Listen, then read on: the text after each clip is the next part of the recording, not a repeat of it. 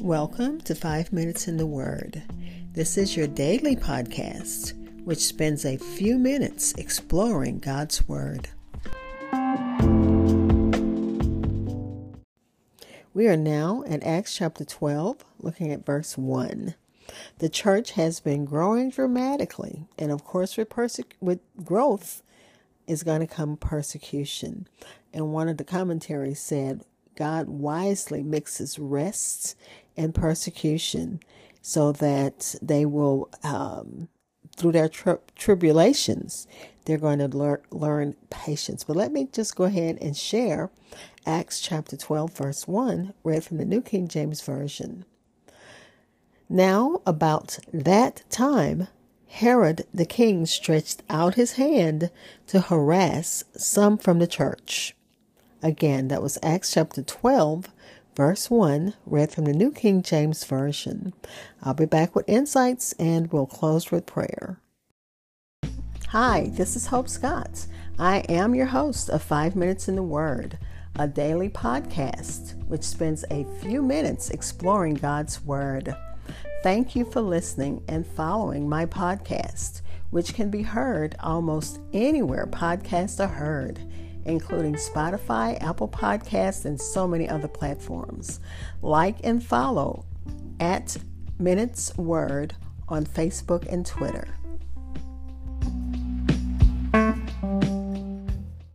Again, that was Acts chapter 12, verse 1, read from the New King James Version. And it begins with the words, "Now about that time." This is referring to when Saul and Barnabas were preparing to set out to Jerusalem to carry the gifts that they had collected from the church at Antioch to the elders at the Jerusalem church. And I forgot to mention yesterday that elders are mentioned for the first time in the New Testament in Acts chapter 11. And not much is known of their role, but it is likely that they managed the church's finances. So the Barnabas and Saul had left Antioch, headed to Jerusalem. And about that time, Herod the king, and there's so much information about Herod. There are several Herods. So if you do a little study, you'll find out about all the different Herods and all of the places where, they were rulers. But let me give you this little brief summary, this little synopsis. The Herod mentioned here is not the same Herod as in Jesus' day. And that Herod who ruled during the days of Jesus' birth and during his time is found in Matthew chapter 2, verses 1 through 19. This is Herod Agrippa I. He is a grandson of Herod the Great. And remember, Herod the Great ruled in the days of Jesus.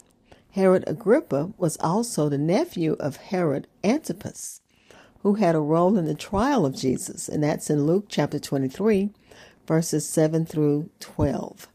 His sister was Herodias, who was responsible for the death of John the Baptist. She had him beheaded because the king asked her what did she want after her dance, and he just wanted to give her whatever she wanted in the world, and that's what she wanted, the head of John the Baptist. Herod Agrippa I was partly Jewish. The Romans had appointed him to rule over most of Palestine, including the territories of Galilee, Perea, Judea, and Samaria. He began to persecute the Christians in order to please the Jewish leaders who opposed them, hoping to solidify his position. Agrippa is mentioned in the Bible only in this chapter, and this fact is recorded by the historian. Some of the facts of his life are recorded by the historian Josephus. He stretched out his hand to harass, to vex, to persecute the church. No doubt this was done because it was politically popular for Herod. It pleased many of his citizens who didn't like Christians. Many political figures are ready to persecute Christians if it will make them politically popular.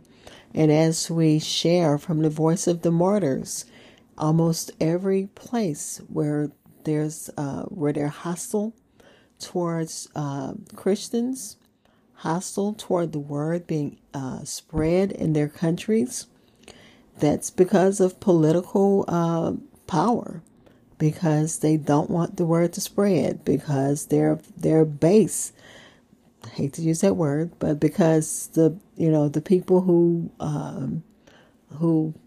follow them, who have them as leaders, want them to squash the Christian religion. So as we share and read from the voice of the martyrs, just kind of keep that in the back of your mind, that so many times the governments are the ones that shut down churches.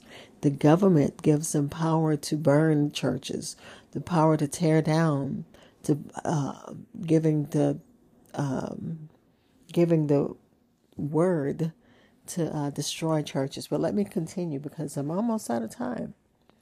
He began by vexing them only, or afflicting them, imprisoning them, fining them, spoiling their houses and goods, and other ways molesting them.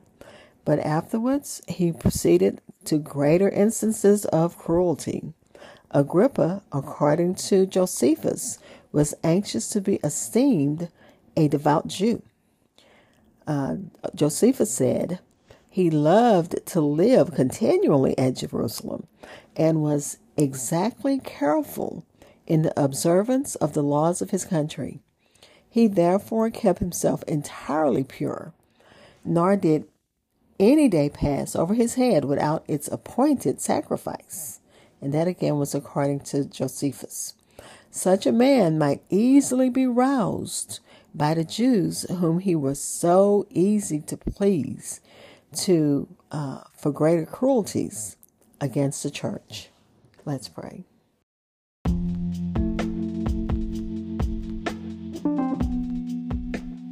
Father, we're continuing to pray as we study your word, especially for those that are in the fields, those who are working to spread the gospel around the world, not just here in America, but worldwide. Father, we're continuing to pray for Syria and Turkey and for the Ukraine. But we know that in Syria and Turkey, that they have been, there's still so much need, especially after the earthquake that happened there a few weeks and months ago, that has left hundreds of thousands homeless. Father, we pray for those Christians that are mobilizing to help those earthquake victims with urgently needed food, water, and hope. We thank you for that, Father. We're praying their strength in the Lord. We're praying that everything that they need, God, that you provide as only you can. And Father, as we're speaking of a ruler that stretched out his hand to persecute, we're reading in the voice of the martyrs that in Syria, Islamic groups seek to drive Christians out of Syria. And right now, that's the voice of hope they need. So we're praying for those Christians that are working there. And God, it also says that the government works to control the churches and that Muslim communities can be hostile to Christians. So God, as they do their work there, keep them safe, Father. It says severe persecution usually comes from the government.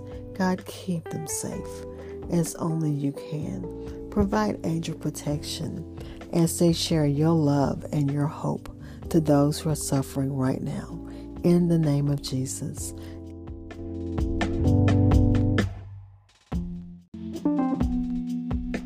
Thank you for spending time in God's Word with me. Be blessed.